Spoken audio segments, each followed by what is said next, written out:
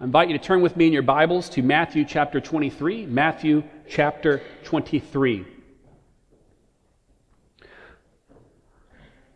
I don't know if it's something else going on here. I keep hearing some high-pitched ringing, Brian. It doesn't sound like it's come from here, but I have no idea where it's from, if it's something else going on. But if someone hears and knows what it is, you can take a look at it, but we'll do our best. Did anyone else hear that right now?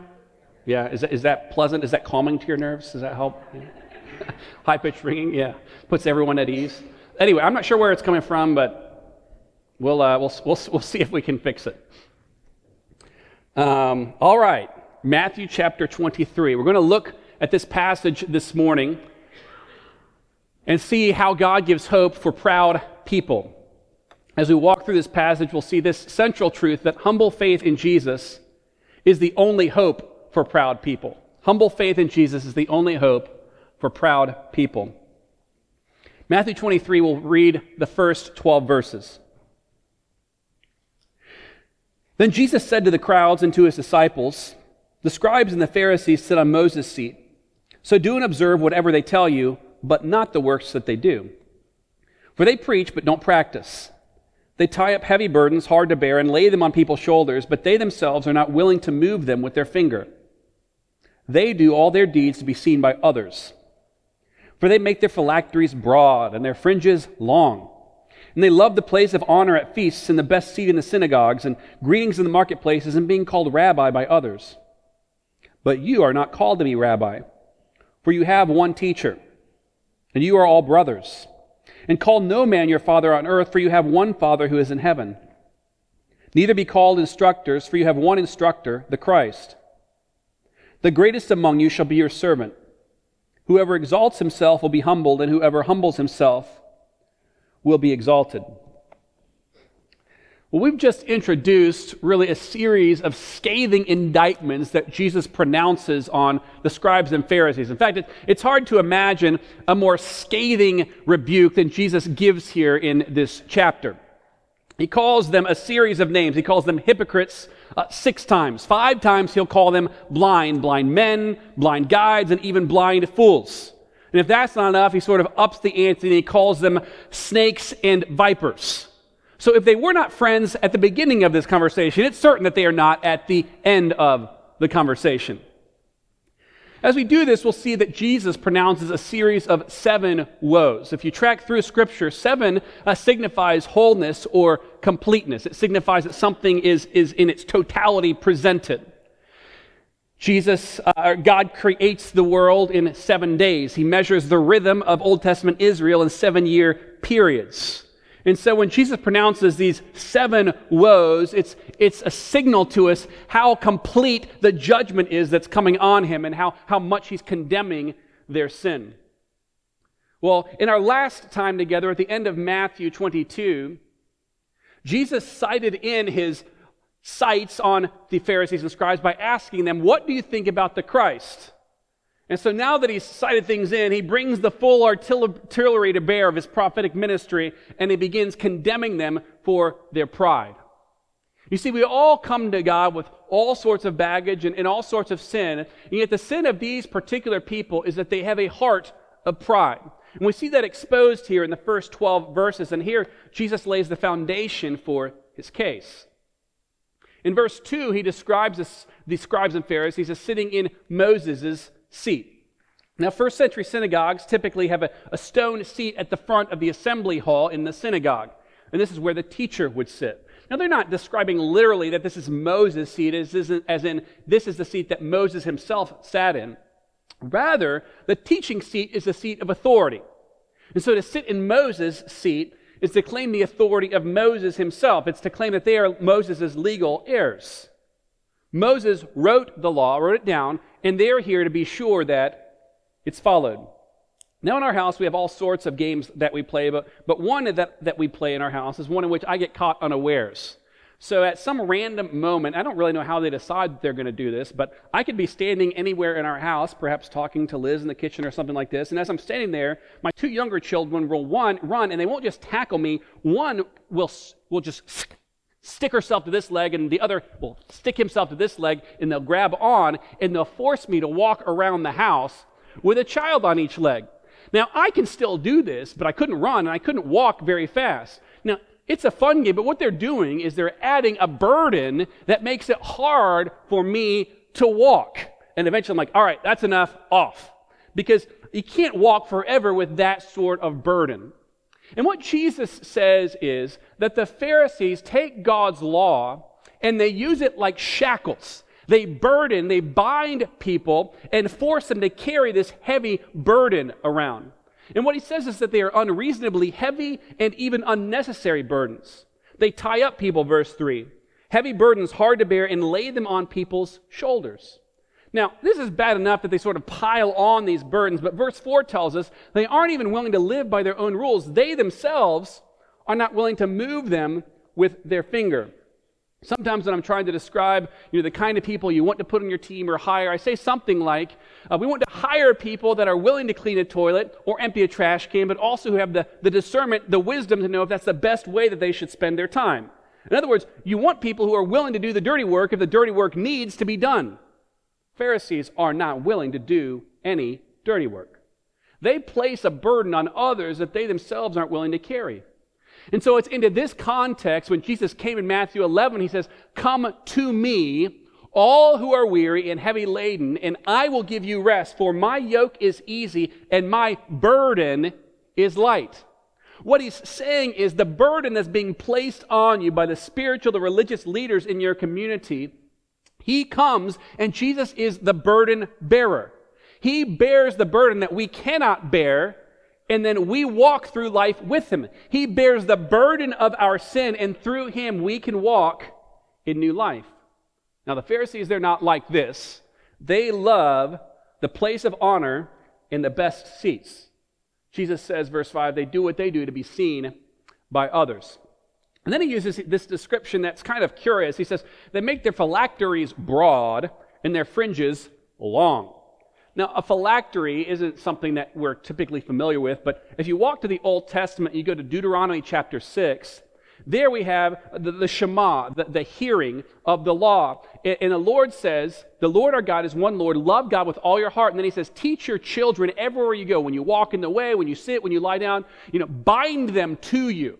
And so what would happen is observant Jews, and some still do this today, some strictly Orthodox Jews, would bind phylacteries to themselves. Now, these are simply leather pouches, typically, that you'd put verses in, and you'd either bind them to your arms so that you would carry them with you that way, literally, or if you were, a little bit showy, you'd bind them to your forehead. You kind of wear this headband, and on the front of it is this leather tube with the law inside it.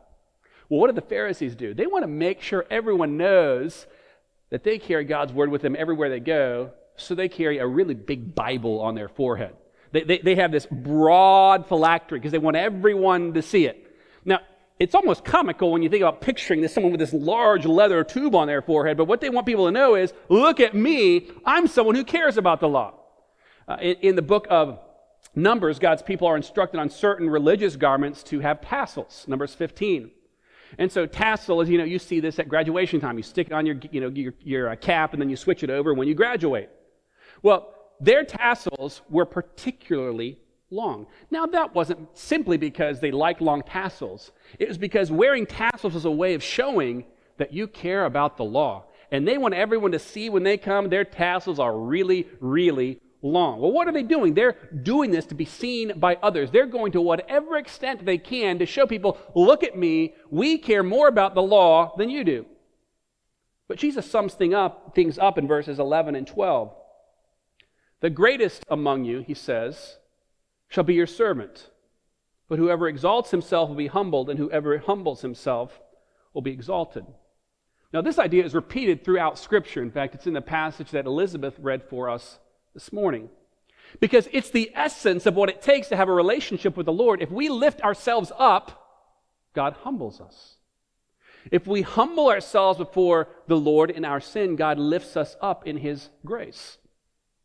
So the question for us becomes, where does this kind of humility come from?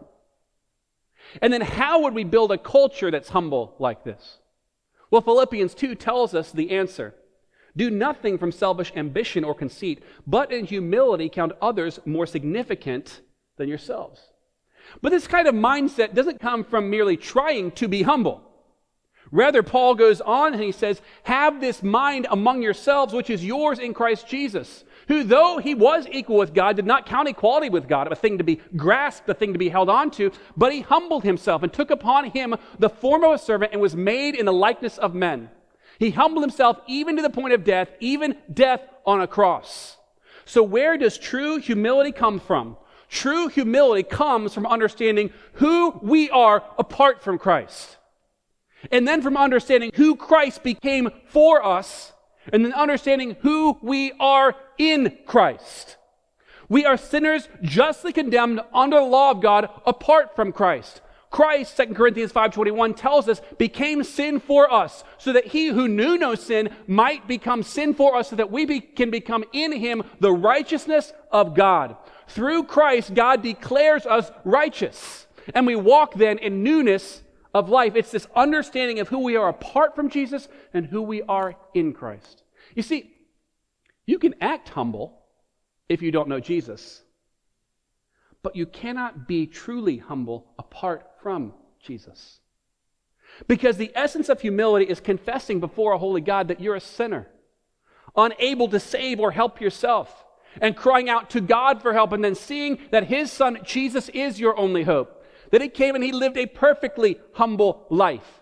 And he got to the end of life and God looked at everything he had ever done and he said, that's good.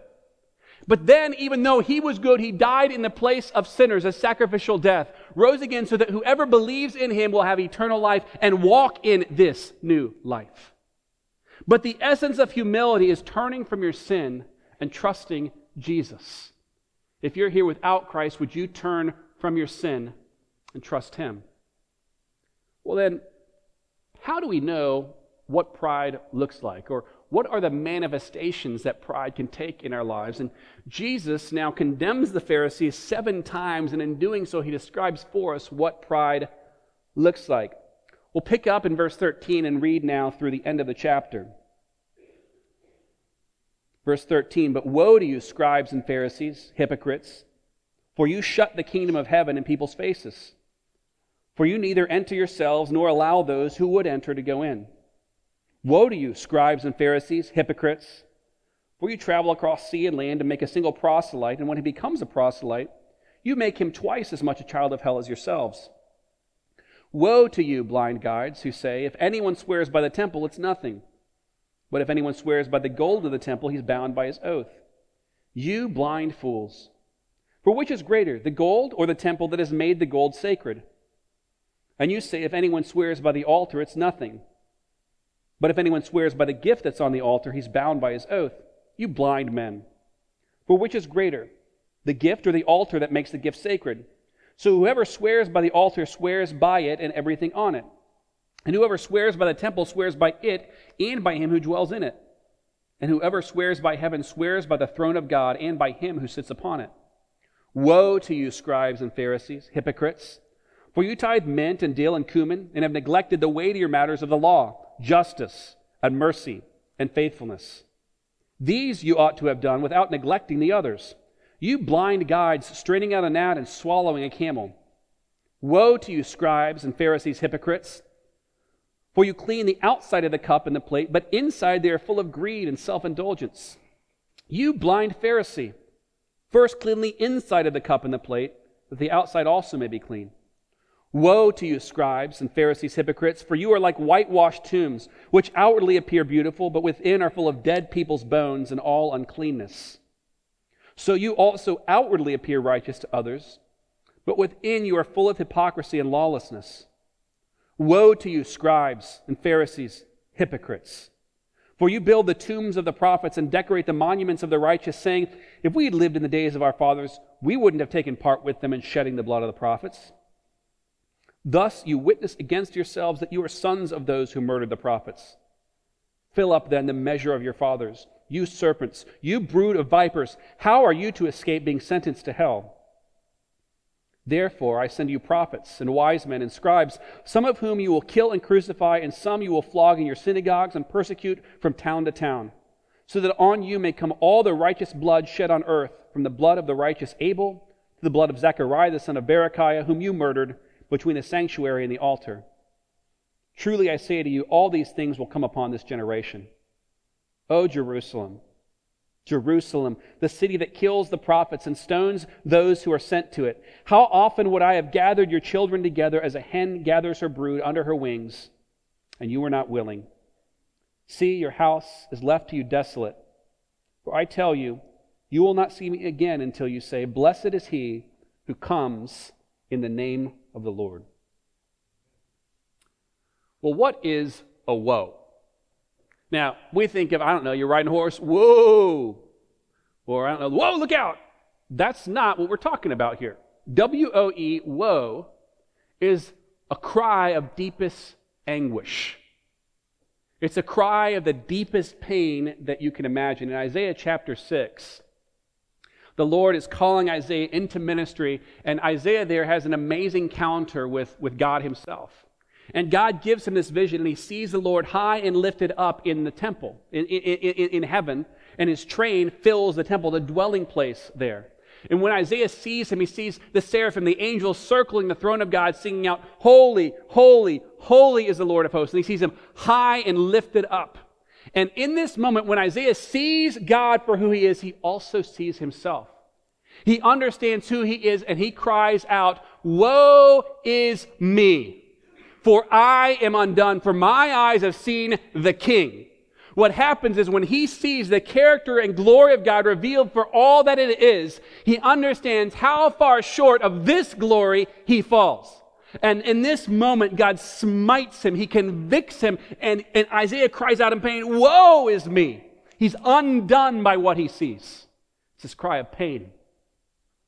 As I was trying to imagine what this would look like in our lives today, I was thrown back to a time almost 15 years ago, 14 and a half years ago, where I stood in a hospital waiting room.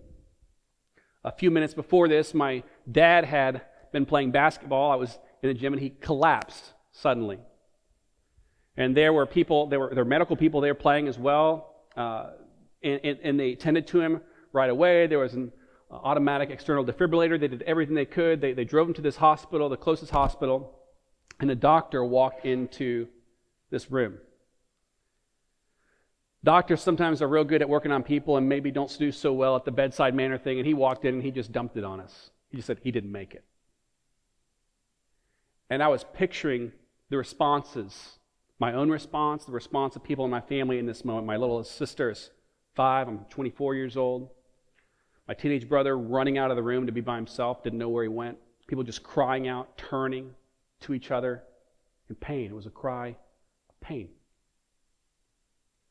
So when Jesus pronounces woe on the Pharisees, he's pronouncing the harshest, most painful kind of condemnation on them.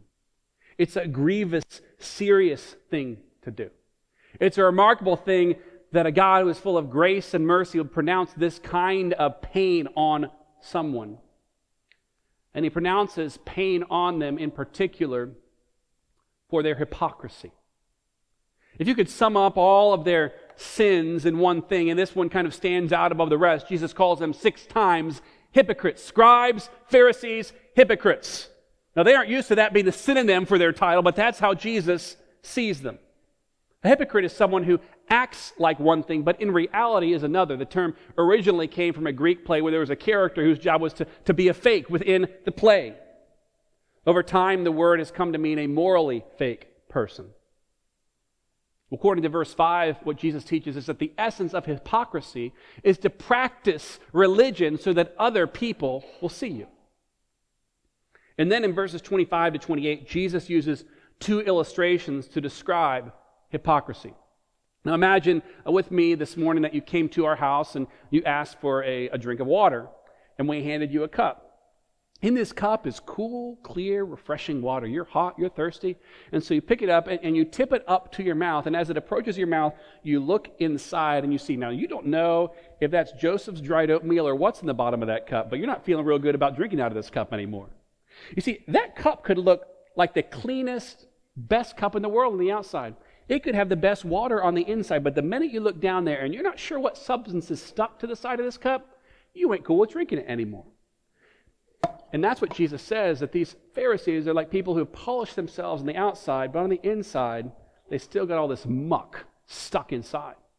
And then he uses a second illustration, and he says, they're like a beautiful grave. You've gotten the purest, whitest tombstone. You've written on it in the best writing, and yet underneath, there's no way of hiding that what happens is there's a body decaying and rotting. Spiritual pride is the source of hypocrisy. And the difficult truth is that at some level, we're all hypocrites. Now, some of us are worse hypocrites than others, but at some level, it's true of everyone that we all have some inner desire to be seen as better than we are. There's just no getting around this. But the true flaw, kind of the Achilles heel of Christians, is not just that we want to appear better than we are. It's a tendency sometimes to think then that we're morally superior to other people.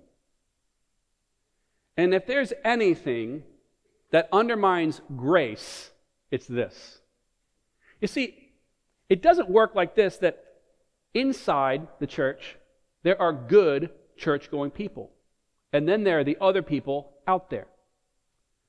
People who truly understand the gospel recognize that inside the church, they're a bunch of sinners in need of God's grace. And apart from His grace, we have no hope. And outside the walls, there are a bunch of sinners in need of God's grace. And apart from Him, they have no hope. The difference is that we know how much we need God, and it's our job to help people see how much they need Him too.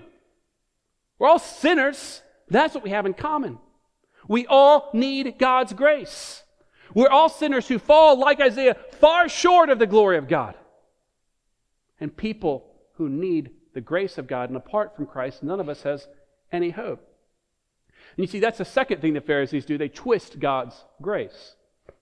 Verses 13 and 14. Jesus has been walking around preaching the gospel of the kingdom.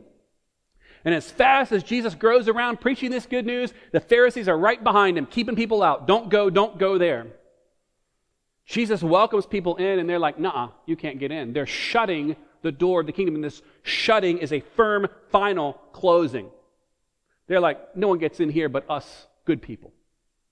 They twist the definition of grace. And this is because they're in a different business. They're not building the kingdom of God. They're building personal kingdoms. Verse 15, they're all about their personal brand. They do make followers. They make proselytes, but they make proselytes for themselves. But if you follow any human being other than the Lord Jesus Christ, you will follow that person straight to hell.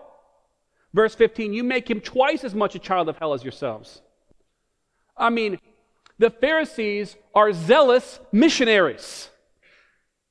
They'll travel across sea and land to make one disciple. But they're not making disciples of Jesus, they're making disciples of themselves. Well, how is it that this twisting of God's grace and building a personal kingdom can happen in our lives? Well, it better not be telling people, you can't come in. There have been times in the history of the church where churches didn't allow certain types of people in.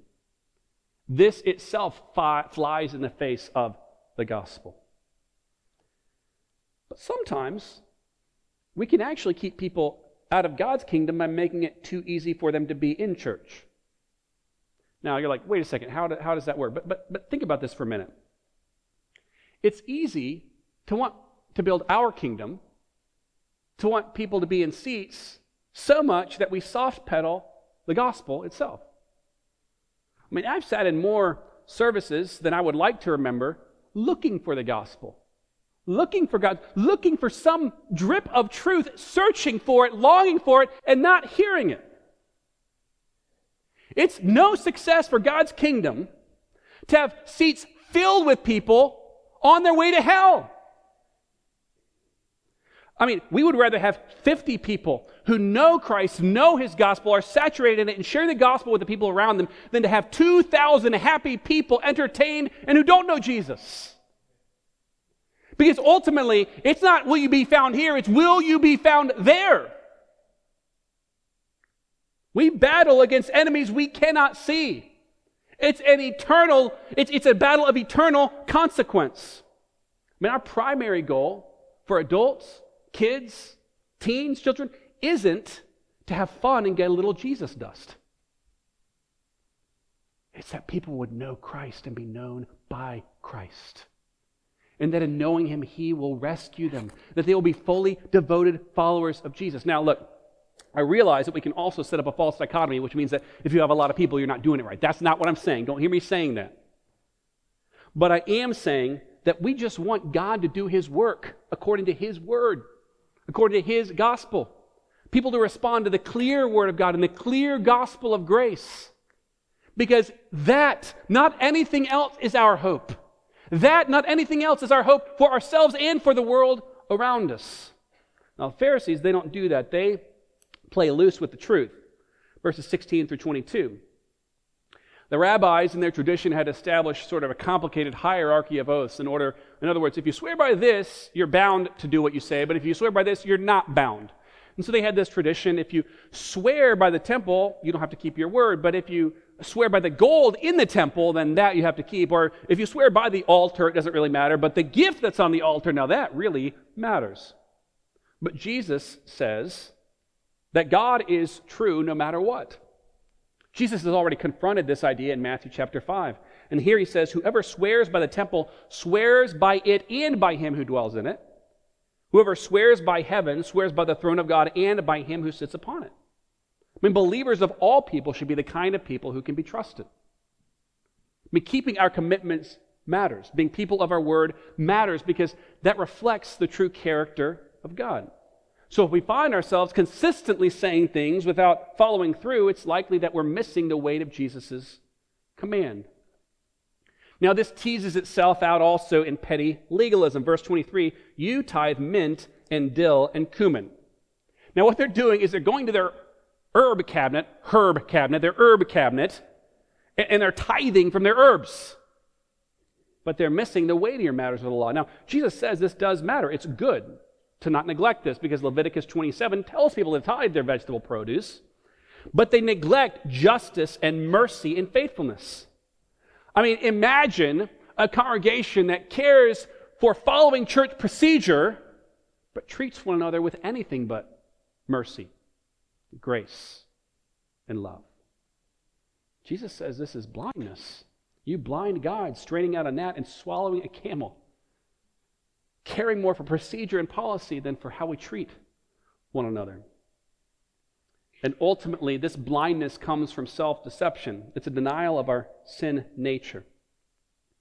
The Lives of the Prophets, it's not a book that's well known among us, but it's a first century history of the prophets. It's not biblical, but it's a historical document that records the fate of a number of the Old Testament prophets. The prophet Isaiah prophesied some 7 centuries before Jesus, but his prophecies are some of the most beautiful and most memorable. He has borne our griefs and carried our sorrows. Yet Isaiah prophesied during the reign of a wicked king, King Manasseh, and for his beautiful prophecies, he was sawn in two. The prophet Jeremiah was stoned. Amos, tortured and killed. How did the Israelites respond to God's messengers? They harshly rejected them, tortured, and killed them. Yet the Pharisees stand here today making monuments to the prophets and claiming if they'd been there, they wouldn't have done that. Yet they've rejected John the Baptist and now Jesus. Verse 31, thus you witness against yourselves that you are sons of those who murdered the prophets. You're just like your daddy. They deny that they would have done the same thing, and yet they are doing the same thing. They are living in denial of their sinful hearts. Therefore, God's judgment is coming. Verse 35, on you may come all the righteous blood shed on earth. Verse 36, all these things will come upon this generation. A perfectly righteous, perfectly holy God will not, indeed cannot allow one sin to go unpunished. As we walk through each of these manifestations of pride, each of them is a failure to understand and submit to God's word as God's word. The Pharisees and scribes have set up their own traditions in place of God's commands. What's the most dangerous kind of deception? Self-deception. Because when we deceive ourselves, it's impossible to tell truth from fiction. I mean, it's one thing to deceive someone else. But the thing with self-deception is it's so hard to tell where the lies stop because we're lying to ourselves. It's a church member more concerned about the service time than with sharing the gospel with her neighbor. It's a pastor more concerned about the church growing than about faithfulness to the Word of God. It's a young person who rejects God's requirements for lifestyle or sexuality in favor of a culture's definition of those same things. It's a politically concerned person who believes that an election, not the Spirit of God's work among the churches of God, is our nation's hope. It's a parent who believes that the academic success of her child is more important than whether that child knows Christ. There's a child who thinks that the acceptance among her peers is more important than being found accepted in God's eyes through Christ. You see, self-deception takes many forms, but it's not unique to any of us. It's common to all of us. So how do we deal with this? The only hope is to look at ourselves in a mirror. And it's why James tells us that God's Word is like a mirror. But what we do, James says, is we hold it up and we look at it and we walk away and we forget what we're like. It's like we got something hanging out our nose. We look at it, we walk away, we forget that it's there. Now everyone else can see it, and it's embarrassing. But God, through His Word, reveals to us not just who He is, but who we are and how much we need Him. It's not enough to think we know the Word. We must know the Word. And when the Word reveals Jesus as Lord to us, we must know Christ. We must worship God as God. And then when the Word reveals things about our character that don't please God and shouldn't please us, we must repent of those things and seek to be conformed to the image of God. We ask God, God, would you shape us? God, would you form us? Would you conform us to your Word? The only cure for self-deception is to know what God Himself declares to be true. And if we do not know what God says, we will, by definition, be self-deceiving and self-deceived. We must know the Word. And in the end, we must remember this, that the only hope for proud people is Jesus Himself.